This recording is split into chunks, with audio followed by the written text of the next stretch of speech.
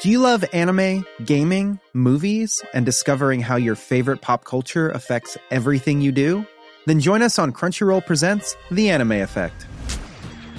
I'm Nick Friedman. I'm Lee Alec Murray. And I'm Leah President. Every week you can listen in while we break down the latest pop culture news and dish on what new releases we can't get enough of. Whether you love movies, I'm going to tell you all about the hopeful 4K re-release of Tron Legacy that happens. I'm right there with you. Or music. The music in this show is absolutely incredible. Or anime. And under this mask is another mask. You can discover your new favorites right here on The Anime Effect. Listen every Friday wherever you get your podcast and watch full video episodes on Crunchyroll or on the Crunchyroll YouTube channel. Ryan Reynolds here from Mint Mobile. With the price of just about everything going up during inflation, we thought we'd bring our prices down. So to help us, we brought in a reverse auctioneer, which is apparently a thing. Mint Mobile Unlimited Premium Wireless. How to get 30, 30, bit to get 30, bit to get 20, 20, 20, bit to get 20, 20, bit to get 15, 15, 15, 15, just $15 a month? Sold! Give it a try at mintmobile.com/switch. $45 up front for 3 months plus taxes and fees. Promo rate for new customers for limited time. Unlimited more than 40 gigabytes per month. Slows full terms at mintmobile.com. Real spoilers powered by ReviewSTL.com. Warning, the following film discussion will ruin the ending of any movie you haven't seen. Example, Bruce Willis is dead at the end of The Sixth Sense. See how I ruined it for you? Just like that. Here are a few more. Rosebud. Silent breed is people! I am your father. Get it? Real spoilers. You've been warned. Broadcasting from the lush but not lavish studios located in the basement of the O'Keefe Institute for Advanced Film Snarkitude, this is Real Spoilers, episode 514, the not necessarily the box office report for the week ending October 6th, 2019. So that we're going with the not necessarily the box office report? I mean, we can't call it not the box office report because we do a box office. That's true, we do. That's true. We could call it not just the box office. Not just the box office. We need to start putting letters into it. I can't believe it's not box office. Yeah. Kevin's like, necessarily sounds hard to spell. I don't want to call it that. It's too many words. I don't know. It reminds me of, there was you guys probably don't remember, there used to be a show on HBO they were trying to have kind of their own SNL. Okay. And it was called Not Necessarily the News. Oh, really? No. And it was like it was like if you just took Weekend Update, and made it into a show and did that, and they had a couple other sketches, and that's where Rich Hall's Sniglets came from. Oh, what is that? I've never heard of that. Oh my God, I feel 1,000,000 years old. Okay, do you know what Sniglets are? I don't. I know who Rich Hall is. Okay, so Rich Hall, he ended up on SNL for a little while, but he had this thing, and I mean, it was insanely popular. Like he turned it into a book. They put out 4 or 5 of the books, and it was and Sniglets were words for things that don't have words. Oh, then yes, I do know that. Okay, yeah. Yeah. And so the one that I always remember is like when you approach like a counter at a fast food restaurant and they have the little stanchion cues, and then you have to walk through it even though there's nobody else there. Yeah. Sure. That's called furbeling. I like it. And so he would just make up like little That's funny. weird items or situations in which you find yourself, and he would come up with a word for it. That's pretty good. Yeah. But I mean, he had a book deal, put out 3-4 books. Wow. Really? Sniglets. Yeah. Man. I'd never heard of that before. Yeah, did that transfer to SNL? Did he take that to SNL? I don't think Sniglets did. I think he had a character or two that made the jump, but I don't think Sniglets did. But anyway. Interesting. So there's your... How many times have they tried to get SNL to do Weekend Update as like a half hour? Twice? I think just twice that I remember. I feel like the last one was not bad. It was pretty good. They were doing it like during election year. Yeah. Because they did it once like with off seasons. They did it in the summer, right? Yeah. They did it once with Seth Meyers, right? And then they did it again with these two. Yeah, with there we Che. go. All I could think was Michael Che. The one guy, the head writer of SNL. I know, I just blanked Mr. Scarlett Johansson. Mr. Scarlett Johansson. Somehow. Yeah. But yeah, so I wouldn't be surprised to see that come back this year. I feel like this is during the election cycle. If these two guys stick around. Well, they're back. The show's back. Yeah. They're on it. Yeah, but I mean, like in the long term, like how long do head writers usually last on that show? I think it just depends. I mean, I guess Seth Meyers was on there for a long time. Yeah, Seth Meyers, I think, was on there for like 11 or 12 years. Yeah. Before that, it had been Tina Fey. Do you guys watch the Woody Harrelson premiere of SNL? I did. This is not good. Oh, I thought it was fun. SNL's always been hit and miss. I know. I thought it was a pretty bad episode, though. And I mean, Woody Harrelson, I love Woody Harrelson, but come on, dude. Like, he was awful. The reading off the cue cards, he was awful. But they order you to read off the cue cards. The last time somebody did that, it was Adrian Brody, and he showed up in like that Rastafarian gear, and he never was allowed back. Like, he's never been allowed back. What does that have to do with anything? Well, I mean, like when you go off script, Lorne Michaels is like, "You're out." But it's not about staying on script. It's about they order you to read the cue cards. Like, so the cast, they're better at it. Right. Like the cast are acting off him, like, "Oh, look, they're so natural and good." And he's like, But the reason for that is they're changing the lines. Mm-hmm. I mean, up until airtime, and so like they do. When we see SNL, that's the second time they've done that show that day. Yeah, right. So they do. So it airs at 10:30 our time. They do our time, a 7:00 dress rehearsal, right? That they film, and then that way, if there's any sort of technical issue, a power outage, a brick falls on somebody's head, they've got a backup. They can run the dress rehearsal if need be. Yeah, that's also where when you see sketches that get cut, and you're like, but if it's live and it got cut, right? Why does it exist? It's because they film it in the dress rehearsal. So they'll do the dress rehearsal, and then that's where they get an idea of like, how long is this show really? Sure, with laughs and everything. How long did it time out? I think I've seen them run something from rehearsal. They do. There sometimes. was an issue where something happened. They had to play. They said this was filmed at the rehearsal. What was it? Someone got sick that night, or I can't remember. But they were like, "This is from the rehearsal." Sometimes, if they mess up on the live one and the rerun, they'll sub it. They'll sub in the dress rehearsal version. So, but so like they're still changing lines sometime in between the dress rehearsal and the airing. So like they don't want them to read the old lines. They don't. So they do not want them to memorize the script. That's not them being lazy. Yeah. It's the reality of how quickly they're making changes on that show. That's the Mulaney Dan Cortez, not right, Mulaney, but the when he referenced Bill Hader, Dan Cortez joke. Yeah, and they would do that all the time. The what's the character's name? The guy that would do all the night when Bill Hader. That's Bill. Bill Hader. But what's the character? Stefan. They would. It was almost like Mad Libs. They would write a version that they would do in dress, and then Mulaney would come back through. Would come back through and change all the references. And that's why he would let break. Yeah, and that's why he would break because the whole Dan Cortez thing was not in the dress rehearsal because he was reading it. And that was the first time he was reading it was as he was doing it, so he knew the general outline and the cadence but like he would change things in between dress and air to get him to break to get him to crack up. Or if you're Jimmy Fallon, you just couldn't make it through a sketch. Yeah. Yes, he was striving to be his generation's Harvey Korman. Yeah, right. Except, he didn't have what's his name to play off of? Tim Conway. Yes. Yes, Horatio Sands is no Tim Conway. No, he's not.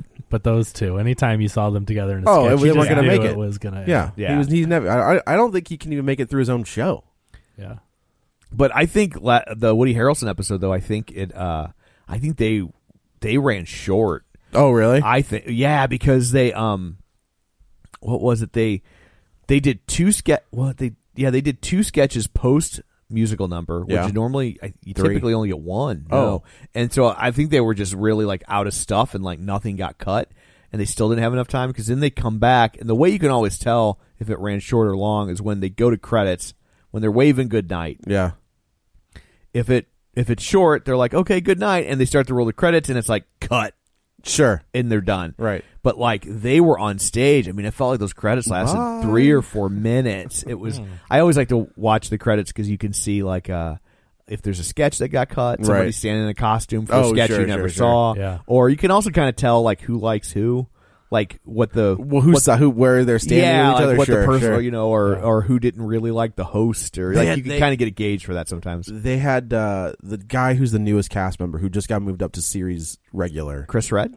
Yes, okay. He was on the roast of Alec Baldwin, and Sean Hayes was there as well. Yeah, and he makes a comment, and he was just like makes a comment about how Alec Baldwin would cut this guy's jokes for time because he was on the show. He was like, actually, we're just going to cut your whole set for time tonight. Like, you're not going to be on. We're just going to cut you for time. You're used to it at this point when this guy's on your show, so it's fine. But that roast was amazing. Very funny. I saw Chris Redd when I was in LA. We went to the Improv. That dude. And this was before SNL. This was pre-SNL. Yeah. And it was one of those showcases where they have like open mics there, but they're all professional comics. So it's like, you'll go to an open mic and it'll be like Dane Cook and the Sklar brothers and Mark Maron and Sebastian Maniscalco and like it's a weird conglomeration of past and present comedians. Yeah, but it's just like you'll just pound through big names and like Margaret Cho showed up at this one. Okay. And then Chris Redd was there. Yeah. But this was is he on SNL at this point? No, he's not on SNL at this point. It has not been announced, but I recognize him because he's the other like pop star and Pop Star Never Stop Popping. Sure. And so I was like, where do I know that guy from? I'm like, oh yeah. And so and then afterwards he's in the bar and I was like, oh, I should go over and say hi just because why not? Right. Like he can't be getting that many people come up to him at this point. And so, but he was hitting on a girl. Oh, and I was like, I'm like, so if we go over and talk to him because his set was really good. Yeah, he's really his funny. stand up was really solid. And I was like, so he's hitting on this chick. So I'm like, if we go over and talk to him, we either completely screw it up, right, or we make him look like a really big deal because he's getting recognized by a 50-50 shot. A couple middle-aged tourists from the Midwest, right? And I was just like, I don't want to roll the dice. Yeah, too close. We didn't do it. I think he's one of those dudes that I think could. Yeah, and then we came back home, and like 3 weeks later, it was announced he was a new cast member on SNL. And I was like, if I had known that, I'd have been like, screw it. You're going to be fine. You're going to be getting lots of chicks. They were worried about the amount of trans jokes on that podcast, not on the podcast, on that roast because Caitlyn Jenner was there, right? And they just lit her up. And apparently, she was in good. Like she took it and she roast. I mean, they like, really don't. That's kind of like to me, like that should be a protected environment. Like that's the point of a roast, right? And if that upsets you, that's fine. Then don't go. It's almost like what was the one where Ann Coulter showed up, and I'm just like, oh, that was awful. What are you thinking? Yeah, like Trump. What? No, right? no. It was like Rob Lowe or was it? Okay. Yeah, it was somebody else because I think he's a Republican. I'm pretty sure Rob Lowe is almost. I think so. Interesting. It was either Rob Lowe or Trump. I don't think they would. Well, although now I'm thinking because when he had the sex tape, it was at the Democratic National Convention. See, I thought he had flipped. Maybe he did. I don't know. But either way, and when I saw Ann Coulter on like the whatever that thing's called, the dais, I was like, oh, buddy, that is a what? And Nikki Glaser got up, St. Louis's own, and just I honestly there was a point where I was like, you should probably just walk off stage. Like, I don't know how you're taking this because every single person, they brought up Bill Maher, and it was just like, woo, bold move, sit on that stage with a bunch of like no names comics who don't care about offending anybody. Yeah, I think Lowe leans right these days because he had to delete a tweet where he made a chief joke about Elizabeth Warren. And here's a headline from the Hollywood Reporter with him welcoming Sarah Huckabee Sanders to his one-man show. Interesting. So, I mean, you know what? I don't have a problem with somebody leaning right as long as it's not like he's not a flamethrower. You're crazy pants. Yeah, you know, like that, like the Eat the Babies gal. Yeah, I was just trying to say like if it would make sense that she was there, if he's a conservative. I think that was his. Yeah, because they've been cranking those out. They've been doing it for a long time. Well, they've kind of got back into it just recently. Yeah. But yeah, go check out that Alec Baldwin one. It was really good. It's nice to a lot of those old Dean Martin roasts are up on YouTube and stuff. You can find them. Are they? Oh yeah. I thought they didn't release the old ones. You can find some of them. They had a thing that you could buy from Time Life. Yeah. Really? Where they would have a bunch of them, like John Wayne and. I want to watch the old ones. Yeah. There's one where Don Rickles goes after Reagan. Yeah. Like in front of Reagan. Oh, yeah. And it was just like, oh. And Reagan loved it. I loved every second of it. Loved every second of it. Absolutely. You have to know if you show up to a roast. I mean, but that's where, they're the most offensive, harshest jokes. Well, like, that's what you're there for. So the celebrity roast that Dean Martin did, they were on network television. So they might get mean, but they didn't get dirty. Right. But like Comedy Central ones. The Friar Club roast, especially because that's what the Dean Martin ones were modeled on. Is they were, but they had to clean them up for television. But those weren't recorded. those were just like there are some people snuck in tapes. I used to have a CD as somebody who had snuck in tapes, and like, but they'd say crazy. For the most part, they wouldn't they wouldn't air them. They weren't meant to be recorded. No, they were so not. They meant would to say be the aired. craziest stuff, and I mean just the most. Yeah, I mean racist, sexist. Like, but that was the. That's how these are now. Yeah, and they're on network. Well, I guess they're on cable TV. Yeah, but they were pretty harsh. But again, that was what you knew what you were getting into. Sign up for, and that's how comedians are too. Like that was also part of it. It was like it started as it's a club for comedians. Right, and comedians have very dark senses of humor, and they're pretty much unoffendable. That's why sometimes they offend people and they don't even know it because they're just like, "Whoa, does that upset people?" Whoops. I don't know. I mean, I don't know if you heard. Comedies are canceled now, so I think I feel like there has been like a big pendulum shift in comedy recently, where guys who are in this movie kind of don't pull any punches with their stand-up act anymore. And it's like, if you don't like it, I don't care. Yeah, I don't like. There's in the Joker, there's a couple comedians who are real comedians. Yeah, who one is Sam.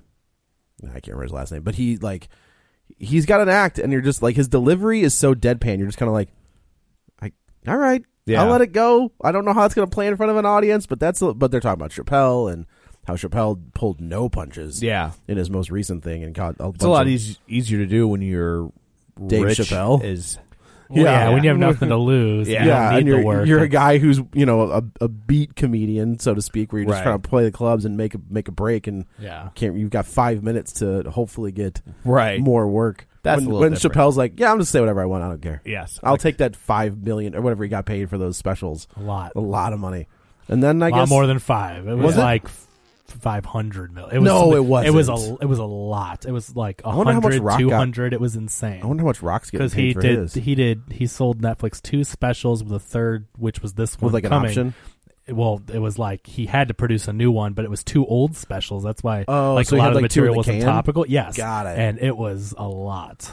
I mean, it was $60 million. That's a lot. It's still that's a lot of money. Yeah. I wonder how much Chris Rock got paid for. If not Chris Rock, Eddie Murray. Eddie Murphy got paid because he's doing one too. Yeah, right. Because he's doing one too, right? Yeah, for Netflix. He's coming back. Yeah. So I'm curious as to like what that is going to. I think he signed a didn't because I think the Dolomite movie. Is part of that deal. That would make sense. He's going to do a stand-up special too. I wonder if he'll be as raunchy as he used to. No, so he said he actually came out and said he's like, look, what I said back then is not a reflection of who I am now. I think you could still be raunchy, but in a different way. That old stuff was like, I remember listening to that with my son when he was like 16, and I was just like, oh, Eddie Murphy. Like, he didn't even know Eddie Murphy had been a stand-up. Sure, especially because of that stuff is so not of this time. No, not at all. It doesn't pop up for people organically. Yeah. And so I went and somebody posted on YouTube, and so I was like, no, I'm like, Eddie Murphy was really funny. Yeah. But like by today's standards, like he would get run out of town on a rail. And without question. It does not play well in this day and age. Yeah. Like that red suit, was that Delirious? Yes. Delirious was Raw. No, I think it's Delirious is the red suit. And Raw is the black suit? Yeah. I mean, 10 minutes, we've talked about it before, but I tried to watch that, like 10 minutes into it, just the way he talks about dropping the F word, and I'm not talking about the 4-letter one. But I mean, it is offensive. Well, he's got but the whole thing with the honeymooners where they're gay, and he's like, it's just like, wow. I mean, he goes right into it, and you're like, what is this? I'm like, what happened? I just turned to this. What happened to the Nutty Professor? Yeah, and exactly. I mean, it was hard to watch because it wasn't even like. It wasn't just like funny, like, oh, it's like a jabbing, but it's funny. It was like mean. It was I don't know. It's weird to watch those now. I feel like Richard Pryor was raunchy, but like didn't go that far. I think it also helps that a lot of Richard Pryor's edgier stuff he would do in character. Oh, sure. And so I think it's also easier when it's a character doing it as opposed to just that guy doing it. That makes sense. Like, I mean, like, my wife had never seen The Sopranos, so we've been watching The Sopranos. Oh, so good. And there are some things they say that are horribly offensive, and you still end up laughing at it, but you're like, but you're not. But also some of the joke is like, Jesus, these people are awful. Can I tell you how much I adore that scene in the restaurant where he tells the guy to take his baseball cap off? Yeah. I like that hit a sweet spot for me. Because that is absolute. I've seen that happen. Was it like a young guy? It's a young guy. Yeah. It's a and guy. they're They're on a very nice Italian restaurant, Yeah. and Tony's talking to the owner of the restaurant. I think is who it was. Yeah. And this dude, punk ass kid, walks in with his girlfriend with his hat on, and the friend is just kind of like, "You look at that disrespect," and Tony's like, he's trying to ignore it, but he just like can't. keeps looking at it, and finally he walks over. There's like, "Hey, can you do me a favor and take your hat off?" And he was just like, "No, it's my hat. I'm going to wear it." And Tony just looks at him. And there's like a just a long enough pause where the kid's like okie dokie and like takes his hat off, and then in typical mob guy fashion they go sit back down, and Tony's like, "Hey, go send him a bottle of whatever," and the guy's like, "Okay," and then walks over. But that was like just I've seen that happen in real life where it's just like, take your hat off, and the guy's like, no, he's like, take your hat off. He's like, oh, yeah. My grandpa used to never let me wear a hat in restaurants, and I mean, he's passed away over 10 years ago now. But I wouldn't in a real restaurant, but if I'm in a McDonald's, that's different. Something, I mean, and I don't, and I don't sit think down but at a restaurant, I mean, as soon as I would walk in, he'd be like, take your hat off. Yes, sir. Okay. Okie dokie. Unless I'm at a theme park. Then you're not wearing a hat? No, if I'm at a theme park, I can wear a hat at a restaurant. No, totally. But I think if you're at like the Moose Lodge or whatever, but you have to wear the big hat. You have to wear like the Flintstones. You have to put their hat on. Mouse stickers on. Yeah, right. Of course I have their hat on, Kevin. Yeah. We're at Disney World. Where else would I be? So, shameless plugs. Not Six Flags, I'll tell you that. That's for we haven't even introduced ourselves. Oh, yeah. Why don't we introduce ourselves? This is Joe. This is Kevin. And this is Tom. Shameless plugs. Don't forget, we're available on Apple Podcasts, Google Play, Spotify, wherever you get your podcasts. Spreaker. Wherever you get I've never checked to see if we're on Spreaker. I just like the way it sounds. So while you're there, subscribe so you never miss an episode. Also, don't forget that you can find us on Facebook at facebook.com/Real Spoilers. While you're there, join the group, which we call the League of Show Sharers. You can also leave a review for us on Facebook. That way your friends will see it.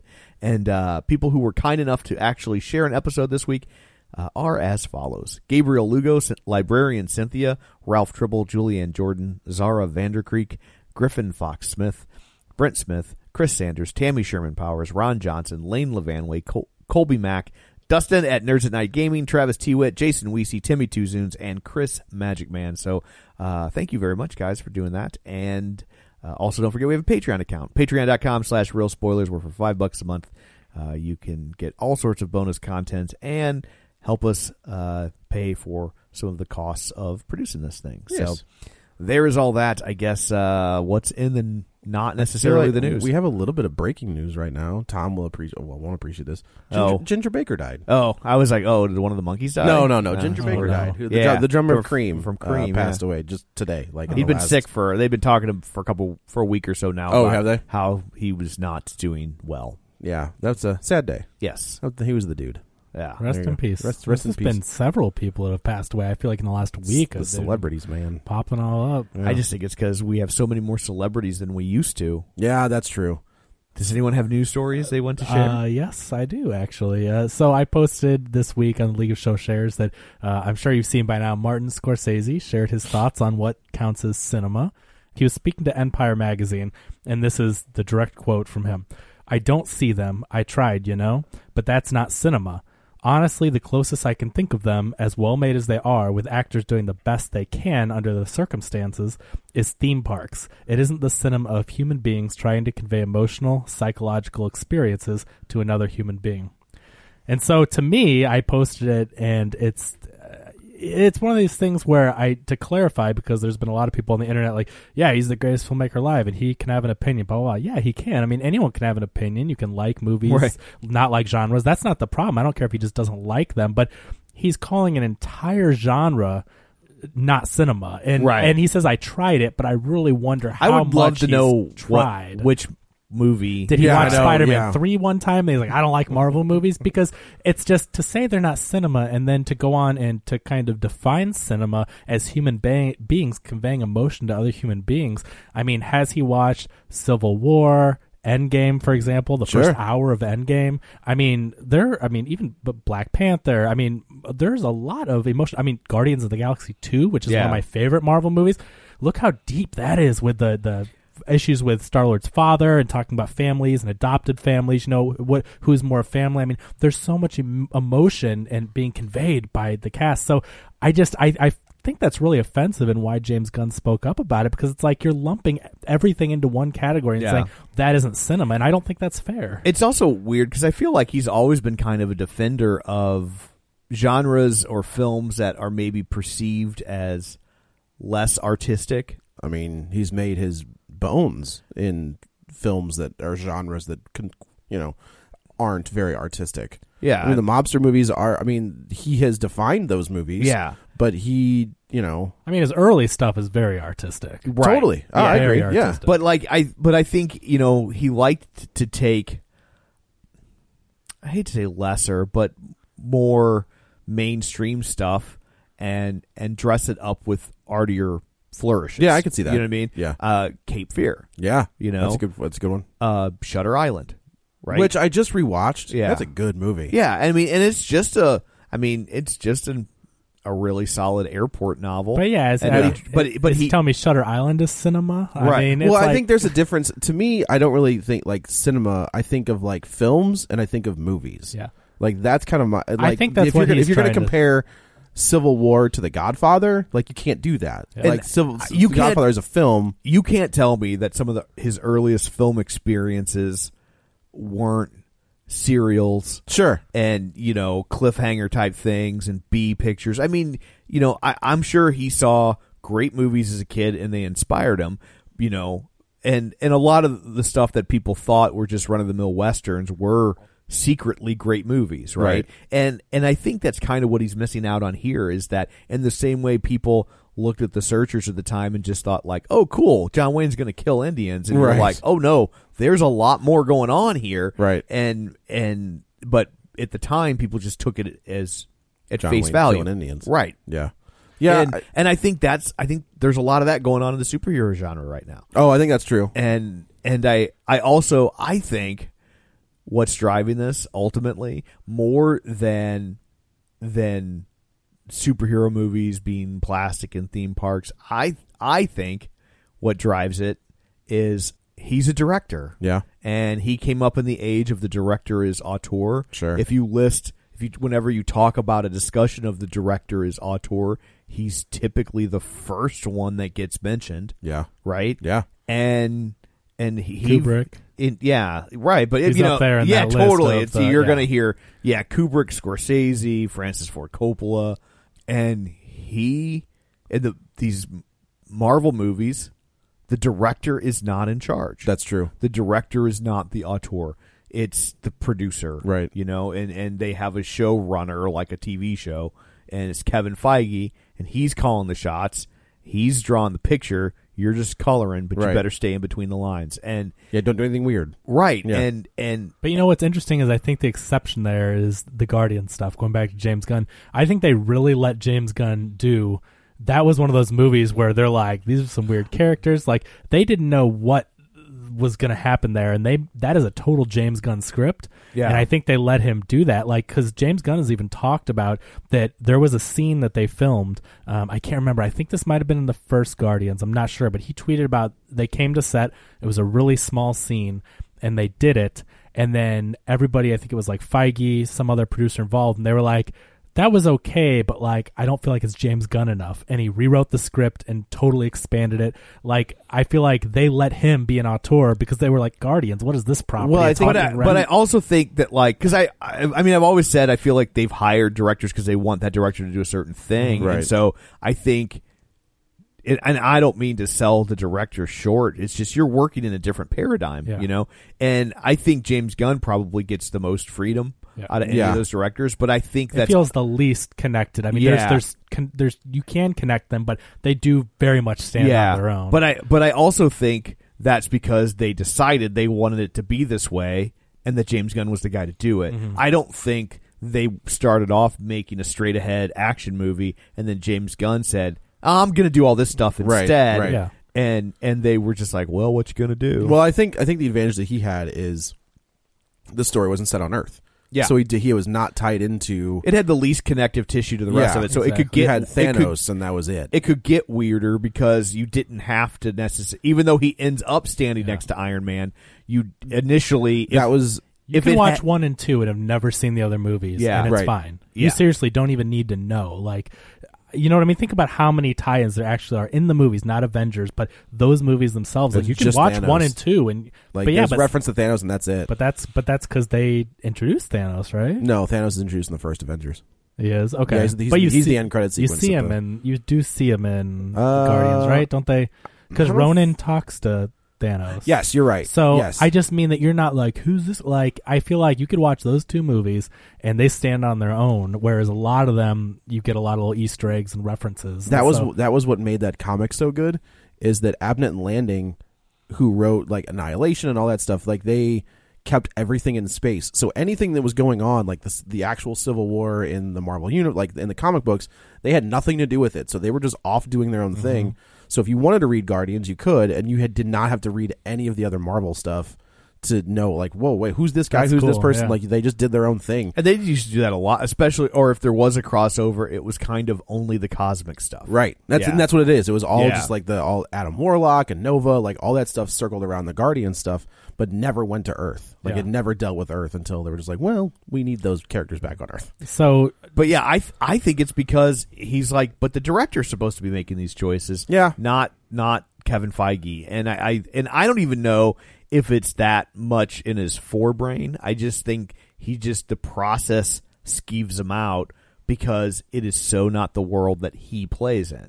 Well, he's very lucky because there's not many directors out there that can do that. You know, it's him and a handful of guys. Yeah. I mean, that honestly is like when the 1% say something to relate to the little people, and you're just like, you have no idea. No clue. I mean, it's just how it is, you know. And I'm saying on either side, whether it's the highly paid millionaire, you know, super democratic or, you know, liberal actors talking about like, oh, whatever, and they go back to their $15 million mansion, or a Republican politician. It doesn't matter. It's like whenever someone is super rich and has access to things, they talk about, oh, I understand. It's like, no, do you? Right. And so for Scorsese to think that way, it's a shame, because I do think he's one of the best directors alive. Sure. One of the best directors ever. I still love his stuff. It doesn't make me not love his stuff, but he's very disconnected. And to say that a whole group isn't cinema, it sounds so pretentious and so snobby, because I doubt that he's given, I mean, even how many of the 23 MCU films has he seen? And then there's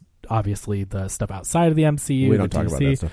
But there's good stuff out there. I'm just saying, you know, and there is a lot of stuff that I think merits awards and critical praise, and obviously we've spoken highly about a lot of them. Love Suicide Squad. Yeah, that's not one of them. So the other thing love Logan. That's true. Yeah. Oh yeah, absolutely. So look at that. Look at Logan as an example of a film of cinema. You know, I think the one that we're going to talk about this week is probably on the level. If there ever has been one, I don't think he would like this one. Oh, I think it's a little too close to his own stuff. Well, I think he'd be like, I already made that. But I mean, like, if you're talking about like Logan. Oh, you know, like the style of Logan. I think this is in the conversation. So Joss Whedon said something on Twitter about it. That's the one guy I don't want to hear from. So Joss Whedon came out, and then he actually cited James Gunn before James Gunn said anything, because like if I've ever seen an example of it, you know, he didn't say himself, or he actually said James Gunn has so much heart and all this, and then James Gunn actually did a tweet, and he said, Martin Scorsese is one of my 5 favorite living filmmakers. I was outraged when people picketed The Last Temptation of Christ without having seen the film. I'm saddened that he's now judging my films in the same way. And so I think it's a legitimate thing to say. He makes a really good point, because there's a lot of people now online saying, "Oh my God, you're comparing religion to a comic book movie and all this," but that's not the point he was making. With religion, it was, people were. I'm old enough to remember that as it happened, and people were protesting that movie who had never seen it. Yep. Yeah. And to this day, I've never seen it just because it sounds boring. It's all right. I'm just like, oh, this sounds like a drag. Like, it just sounds dull. It's a very slow movie. Yeah. But I also never saw his Buddha one or whatever. Didn't he do Buddha one? What did he do? What's the one? Gamora? No, he did one. I don't remember that one. Hang on. But yeah, I think James Gunn makes a great point, and really, because it's the same thing to judge a whole genre of movies and to say that every comic book movie is not cinema based on one you may have seen in 2004. Yeah, the game has changed. Right, and he doesn't say what he saw. But. Yeah, but I just doubt I don't think people in his mindset. I mean, he's welcome to rebuke, which he doesn't care. He doesn't care what the internet thinks. But my point is, I would love to know what he has seen to make that opinion.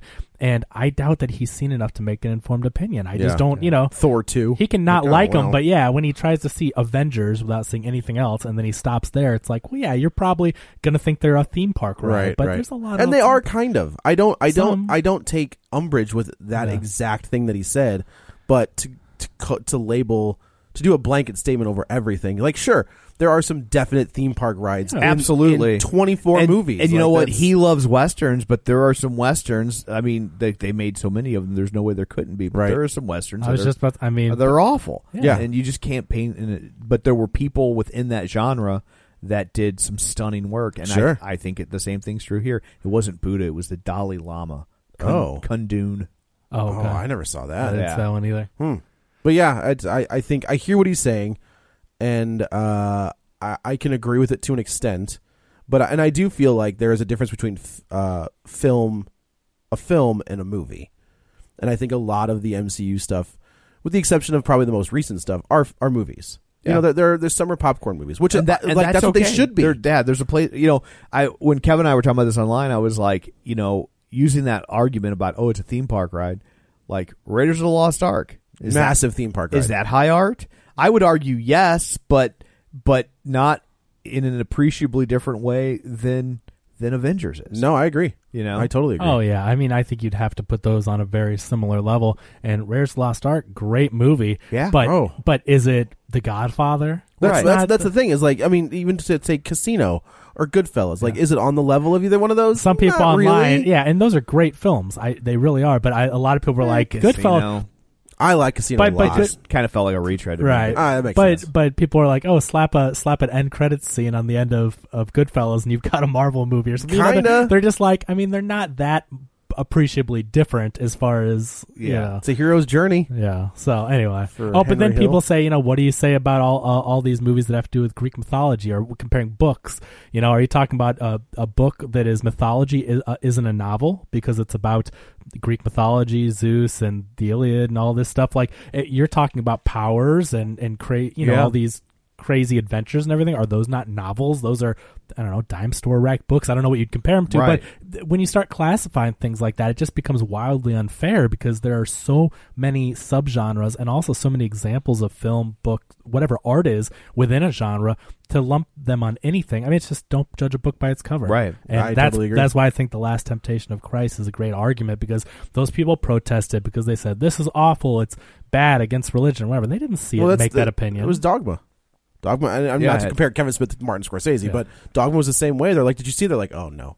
Yeah. He's like, so you didn't see the giant rubber poop monster that's in this movie? They're like, oh, I didn't know that was a thing. Yeah. Like, well, that's the point. You know? And I just wonder, as these amazing auteurs are aging and the landscape becomes different as far as how our movies are released, Martin Scorsese has a Netflix movie coming out. Is that cinema? So that's the weird thing, right? Like, are you telling... And look, I'm happy it got made. I am super excited to watch it. But there's not a company, Universal, Warner Brothers, anybody that would be like, you're doing what now? Yeah. Give us that movie. No, they would. He could not get it's a $170 million movie that looks like it's a $60 million movie. From my research, from what I've read, like, there's not much to it. And when you put that price tag on it, there's not much, like, as far as to the look of it or to the movie like a bunch itself. of guys talking. I mean, it's not. It doesn't. $170 million movie is a superhero movie nowadays. Yeah. This movie, the only reason it's that high is because the huge cast and the de-aging technology. Yeah. But it's not a movie that should cost 170. And he tried to get it made for like 10 years. No one would do it. And there's no problem. I like Netflix movies. There's been some great ones. But my point is, here's this guy talking about, these superhero movies aren't cinema, and you're about to release a movie to Netflix, dude. Yeah. Right. Which is a streaming service. So, yeah, you're going to give it a theatrical run to get around the Oscar rule. Like, you're not doing that because it's going to play there for a ton and make a ton of money. You're doing it as a loophole. So you're releasing something on streaming. So are you prepared to say your movies aren't cinema? What is cinema? At a theater? That's the question. So it's like, I don't know. I think there's a lot of problems with that statement. He's a genius. I think he's great, but I also think it's okay to disagree with his phrasing there. I'm interested to see, like, what the next, because these guys are going to age out. Like Spielberg, Coppola, who I don't even think directs anymore. I think last time I saw him, he was doing, like, cable movies. Oh, really? He's still alive? Man, I Oliver haven't heard Stone, from him. like the Scorsese, those guys are going to go Look away. At Eastwood. Was he 92? 106. I have no idea. But he's like 92 or something, but he's got a movie coming out later this year. Oh, he does, doesn't he? Yeah. The Richard Jewell one. Yeah. So it's interesting. Like, I wonder what that next class is going to be of the auteur, or if that's even going to be a thing anymore, or if, like, those directors like Ari Aster are going to stick with, like, A24 and maybe not take their their original ideas and properties to Warner Brothers, Universal, or Sony, or whatever. I mean, studios are gonna have to find people, and they will pay those guys. If they make enough money. Yeah, that's true. And I think when they prove themselves in the minor leagues, like the A24s and Amazon Studios, and these amazing. I got to tell you, companies. I just saw that trailer for Adam Sandler's new flick. Oh yeah, Uncut Gems. Whoa. It's supposed to be incredible. I am shocked. I've heard it's his return to like Punch Drunk Love. I think is the best thing he's ever done. And apparently this is like him acting. I have again. sworn off Adam Sandler for decades. Well, but I mean, like I have good reason. Yeah. And this one I was like, man, well, maybe. But he's shown himself capable, but then he goes and does the movies that give him the paycheck. Little Nicky and Grown Ups 5 or whatever. Yeah. But the point is that these guys will move to the major leagues. Yeah. And I think that just like the Scorseses and Spielberg can be the auteurs and get the money that they want for their projects, these guys will be too. I mean, they'll move into that position. They have to, because these people will just keep making them. Or do you join the ranks of the MCU? And you're just like, well, I can get paid. I can go do Nova 5 or I'd Nova see a 2. Scorsese Daredevil movie. Hell yeah, you would. Well, I don't think you will, actually. So, Gareth Edwards. It's an interesting conversation. Feel free to chime in on the League of Show Shares. We've got that post there. A lot of people have. And again, we're not ever saying that someone can't not like a movie. I see a lot of response online of like, he's entitled to his opinion. Yeah. But it's like, we're not arguing that he can't not like them. I question his reasoning when he says, Sure. I've tried them, and then they're all not cinema. It's like, well, really? And and I think, you got the fact that I don't understand why Marvel or Disney are not pushing for Robert Downey Jr. to be nominated for Best Actor. Yeah. That doesn't make any sense to me, given what he did. Yeah, look at that. That was one of the most recent, and that's exactly what I jumped to, because on the site, that's what I said. I'm like, so he's basically saying that Robert Downey Jr.'s performance in Endgame is the equivalent to a theme park worker. Yeah, I think it's like, come on. Between him and Chris Evans, like that 1-2 punch of both of those guys doing... I think Chris Evans should be up for Best Supporting Actor. Like, that dude... Tell me you didn't feel anything from those two guys in that movie. Absolutely it's like not. I mean, absolutely. I can't tell you that because I absolutely did. And sure, it's the culmination of 23 movies or 22 at that point, but it's like, it doesn't matter. Still, that performance on its own it's there. Yeah, I agree. And I think they should both be up at this point. Yeah. If they're done, I don't know what's going to happen. I have no clue. We have no idea. We have an idea of what's coming out, but we have no clue what's going to happen if he's going to be the new Jarvis, or that's what I would do. Be like, here's he's going to be in... Didn't they already say he's going to be in Black Widow because it's a flashback, so they're working him in Which there. is weird, but then they've also got, like, they showed pictures of William Hurt. Is that right? Is that who played Thunderbolt Ross? No. Yeah. Okay, well, like, walking with a cane, but he's not walking with a cane in, like, Endgame. Maybe he's hurt. Maybe. I don't know. But yeah, that movie looks Well, he's fun. William. Fair enough. Yeah. So it's right there on Front Street. It's in front of us the whole time. Who knew? Well, after all that, we should probably turn our eyes to the box office. Kevin has his abacus at the ready. Kevin, I do, Tom, and so it's no surprise here that the movie of the week, Joker, is number one. But the question was how much. It broke the record for October Thursday night previews. Previously held by Venom. Yeah, previously held by Venom, which was around $10 million. It made $12 million Thursday, and that's with all the hoopla about threats and all that stuff. I got to tell you, I saw it at Ronnie's, and there were 4 police cars, a canine unit. Like, it was, I was like, God dang. But you know what? Good. People should feel safe going to the movies. You know what I mean? Like, I hate that it's come to that, but, it's good that they're respecting the people, Like, it's good that people want to go out and see a movie without feeling like that. I'm not saying that should be the new norm, but if there are threats out there and all that. Well, especially with this one. Yeah. This is the one where people are just like, well, it might happen. Yeah, I hate that it's come to this, but I think it's a lot better than being like, it'll be fine. I feel that's cool that people, again, should feel safe doing something like going to the movies. So, but it made over $12 million on Thursday night. So the new October record for that one, it broke the pre-sale record on Fandango. And so now it is estimated, and I think this is probably low. These are early estimates, but it's estimated to have made $91.5 million. Does it say on a what? Weekend? I think it was like 60 to 70. Yeah, I don't have a reported budget on this, but that sounds about right for this type of movie. So, but they're saying that it should be around 150 worldwide this opening weekend. Sure. So it's probably at least doubled its budget opening weekend. So I think all the talk about it. I mean, it's had a ton of free advertising. People aren't staying away, and people certainly, I mean, it's human nature. They want to know what all the buzz is Sure, about. absolutely. Wikipedia lists its budget at 55 to 70. Okay. There you go. Yeah. So it's funny. I talked about that. Kevin McCarthy is that guy that I was talking about last episode. Yeah. And he did 2 sit downs with Joaquin and Todd Phillips. And like the Joaquin interview is what it is. Like I just accept the fact that Joaquin's just gonna. I don't know what he's talking about, and I don't think he does either. Did you know he grew up in the Children of God cult? Yeah, I had no idea. It's fascinating. Like maybe that leads a little to the psyche of Joaquin Phoenix. Oh yeah, but the Todd Phillips thing where he said that comedies are. I left comedy because it became, society became too woke, and I was just like, yeah, but your comedies were like bro movies. As much as I love them, like The Hangover 1 and 3, Due Date, like I think those are very funny movies, but the paging Dr. F word the whole scene in the beginning of Hangover when Stu is yelling at Ed Helms' character. I'm sorry, Bradley Cooper's yelling at Ed Helms' character. Yeah, it's like it just doesn't play anymore. It doesn't play anymore. Yeah. And somebody made a comment. They're like, "What are you talking? Like, there's all of these comedians and all of this stuff that aren't doing that anymore." And it's just like maybe you just can't do. I don't want to say elevated comedy, but like comedy that isn't extremely offensive. Well, but it's his type of comedy as well. And people's comedy tastes have always changed. I mean, you show a kid a Laurel and Hardy movie and see how far you get. You know what I mean? They're just like, this is dumb. It's black and white. I don't want to watch it. Right. Why aren't they talking? Todd Phillips excelled at that bro comedy. It was right place, right time. It was. I mean, look at that. How that was. Hangover was the highest grossing R-rated movie of all time, and it made a ton of money. It rebooted the rated R comedies and everything. So it worked at the time, but we're just not in that time, and he doesn't want to change his comedic senses. That's what he does. Which is fine. Well, you have that. Yeah. So I think it was a little bit of an overgeneralization. He said that what he meant to say, or what I took it as, is his type of comedy is dead. Yeah. And he doesn't want to change it, but it didn't sound right. Almost like the Scorsese stuff. He may have said something and meant a little different. But yeah, all comedy obviously is not dead, but his is, and I think him making this change is probably the best. If that's the kind of thing if that's all he knows how to do in that arena, then were him and Apatow like coming out at the same time?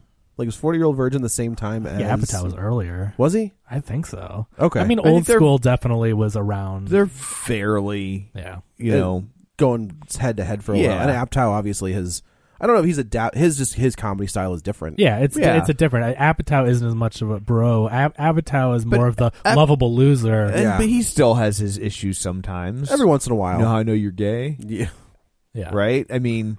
It's funny. You have a framed Asia poster. Right, but it's like, but it's also like, I don't know that they would shoot that scene today. Yeah, maybe not.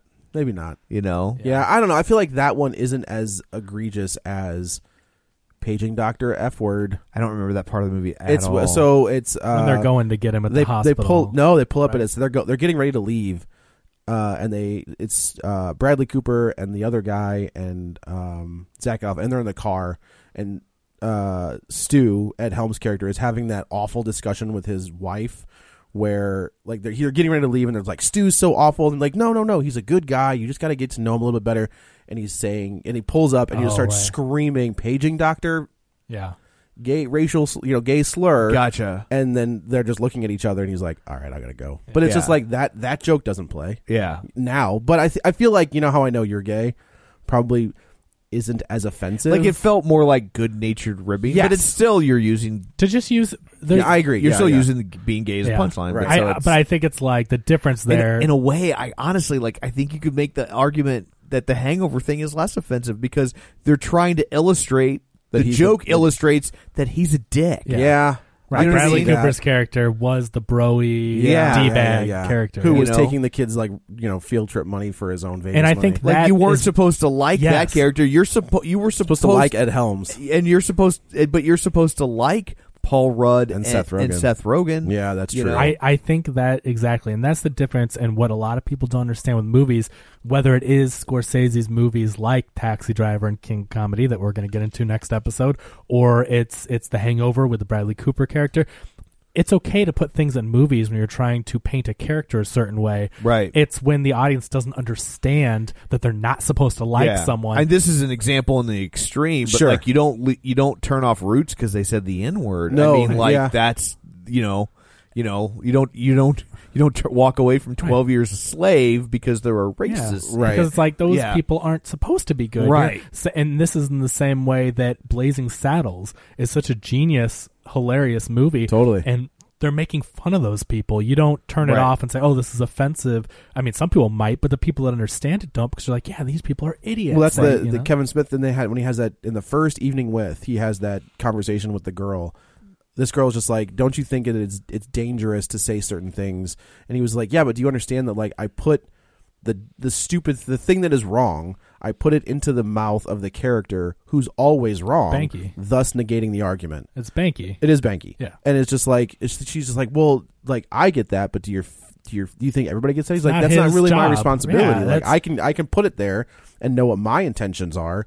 But if nobody gets it, like I mean that you're totally negating the purpose of cinema here as an art form. Yeah, right. The movies that spoon feed things to you, I think, are sometimes the most frustrating. I don't want everything explained. The audience is supposed to be able to interpret and form their own opinions. And when the director is an auteur, or the writer is putting those things in there, it's not their job to make it easy for you. They're putting it out. It's their vision. Right. And if you don't get it, that's not their fault. It's not their fault. It doesn't mean that you shouldn't do it unless everyone gets it, because not everyone will. I think there are plenty of movies that are completely misunderstood when they come out, and then you take 10 years and you look at it like, oh, I see what we're doing. And sometimes people interpret them even in a different way than the filmmaker intended, and sometimes they can be viewed even better in that way because they didn't even know it, but it or worse, yeah. It's not a movie, but I always feel like Andrew Dice Clay. Yeah, when he started, he was making fun of those people, and it was funny, right? And those that they didn't get it, and they embraced down him on it.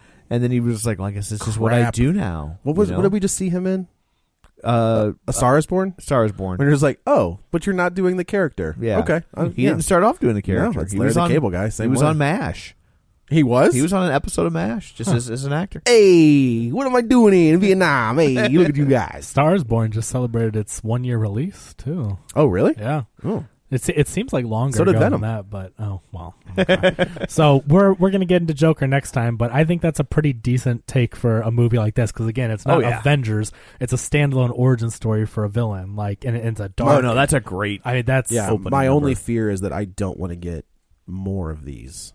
I don't want more I want the origin story for Lex Luthor. Oh. No, I don't want that at all. We'll get into it next time, but I mean, there's a reason why they chose Joker that's very fitting. But so coming in at number 2 is Abominable, which is the movie that we touched upon last week. 40% drop with $12.4 million. So, I mean, again, it's the kids movie that's out. So I think that small drop, luckily it took that, because again, there's not really anything else to take your kids to. So that's $38.2 million domestic, and it only has 10 overseas as of right now. But again, that's an early estimate. But that's on a $75 million budget. So we talked about it last time that, I mean, it's not a huge take for that one. So we'll see how long it sticks around. And, I mean, Addams Family is 2 weeks out, I think. I think 2 weeks. Yeah. So it's not looking too great for that one. But go listen to the review if you want to hear our thoughts on it. Which I didn't realize that Nick Kroll, I think, is the voice of Uncle Fester. Oh, is he really? Yeah, that voice cast is actually pretty impressive. Yeah, because he's in Captain Underpants, so he's kind of a DreamWorks guy. Okay. Yeah, that's a pretty good cast for that movie. Number 3, Downton Abbey, still making the big bucks though. 7.9 million's a 45% drop. That's up to $73.5 million. But don't you worry, Joe. Another 50 overseas. Good Lord, on an undisclosed budget. All euros. Yeah, right. So is this like the end of the show? Is that what this movie is? Yeah, like the show has been now that kind of box office. So far. The wrap up to the show. So far, yeah. So we'll see. But that one doing quite well. Number 4, Hustlers, in its 4th week, 6.1 million is a 46% drop. $91.1 million on that one. Another 15 overseas. So it's over 100 million on a 20. I mean, that's a hell of a win. Yeah, for sure. Made some money. So we'll see if J-Lo can keep in the Oscar. I mean, so far she has no competition yet. Yeah, I mean, I think there's some, but it was really early on. So we'll see how she maintains, especially as we approach this, October, November, December Oscar time. Number 5, It Chapter 2, $5.2 million, a 49% drop in week 5. It's over $200 million, so, it came out a little lower than we expected, but it's been plugging along here.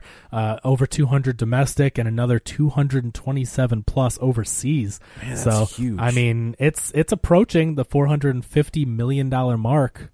So, I mean, that's crazy. No shame in that. No, hell a lot no. of money. So, anyway, we'll see. And with nothing... I guess Dr. Sleep, but that's post-Halloween, right? Yeah, that's the week after, I believe we said. I just feel like with nothing coming out Halloween-wise, I feel like that's a... Zombieland. Yeah, that's true. I feel like it'd be smart. I mean, it's still making a ton of money, but in the next few weeks, you're going to see it drop more, and then if they release it on home video, the week of Halloween... That's what I thought.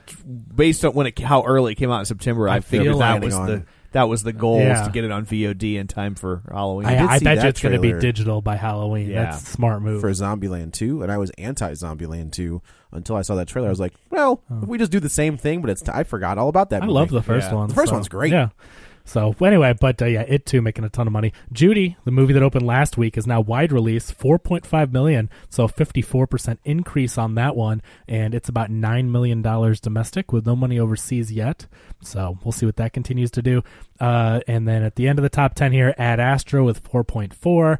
That brings it up to 43.5 domestic. Rambo Last Blood Part 5, the first, whatever that's called, 3.4 million is a 60% drop with about 40 here in the U.S. Good Boys, week 8. Wow. Jeez. $820,000 is a 60% drop. Talk about making some money here in its late weeks. 81.9, call it $82 million. And over 20 overseas, so still, that's 105 plus on a 20. Yeah. Pretty good. Rounding out the top 10, The Lion King. What is happening? Speaking of, week 12, so 3 months after its release, it's made another $700,000, a 58% drop, $541 million over here, another $1.1 billion overseas. So, yeah, Wait, $1.1 billion overseas? Yes. Wow, okay. So we're approaching, before it leaves theaters here in the next few weeks, it's going to be around $1.7 billion worldwide. So on a $260 million budget. So that's money right there. Yeah. And that's the box office. Well, thank you, Kevin. You're welcome. I guess that's it for this one. Let's go around the table and everyone can say where to find them. This is Joe. You can follow me on the Twitter at Joey Butts, BUTTS21. This is Kevin. Follow me on Twitter at Kevin R. Brackett. And this is Tom. You can follow me on Twitter at Roger Kubert or on Facebook at Facebook.com/Tom O'Keefe. Don't forget, you can find the show online, Facebook.com/Real Spoilers. Like our page. Join our group, the League of Show Sharers, and you can also share an episode, which helps us tremendously. You can also find us wherever you get your podcasts, Apple Podcasts, Spotify, Google Play, Spreaker. While you're there, subscribe so you just know that you'll never miss an episode. And, of course, our Patreon, patreon.com/Real Spoilers, where for $5 a month you get bonus content and the pride of helping us out. There's pride involved in that, right? I think so, yeah. Okay. Yeah. Pride and joy. Yeah. So, anyway, that's it for this one. Coming up on the next one, we will tackle the Joker. Until then, you've been warned. Everybody's telling me that my stand-up's ready for the big clubs.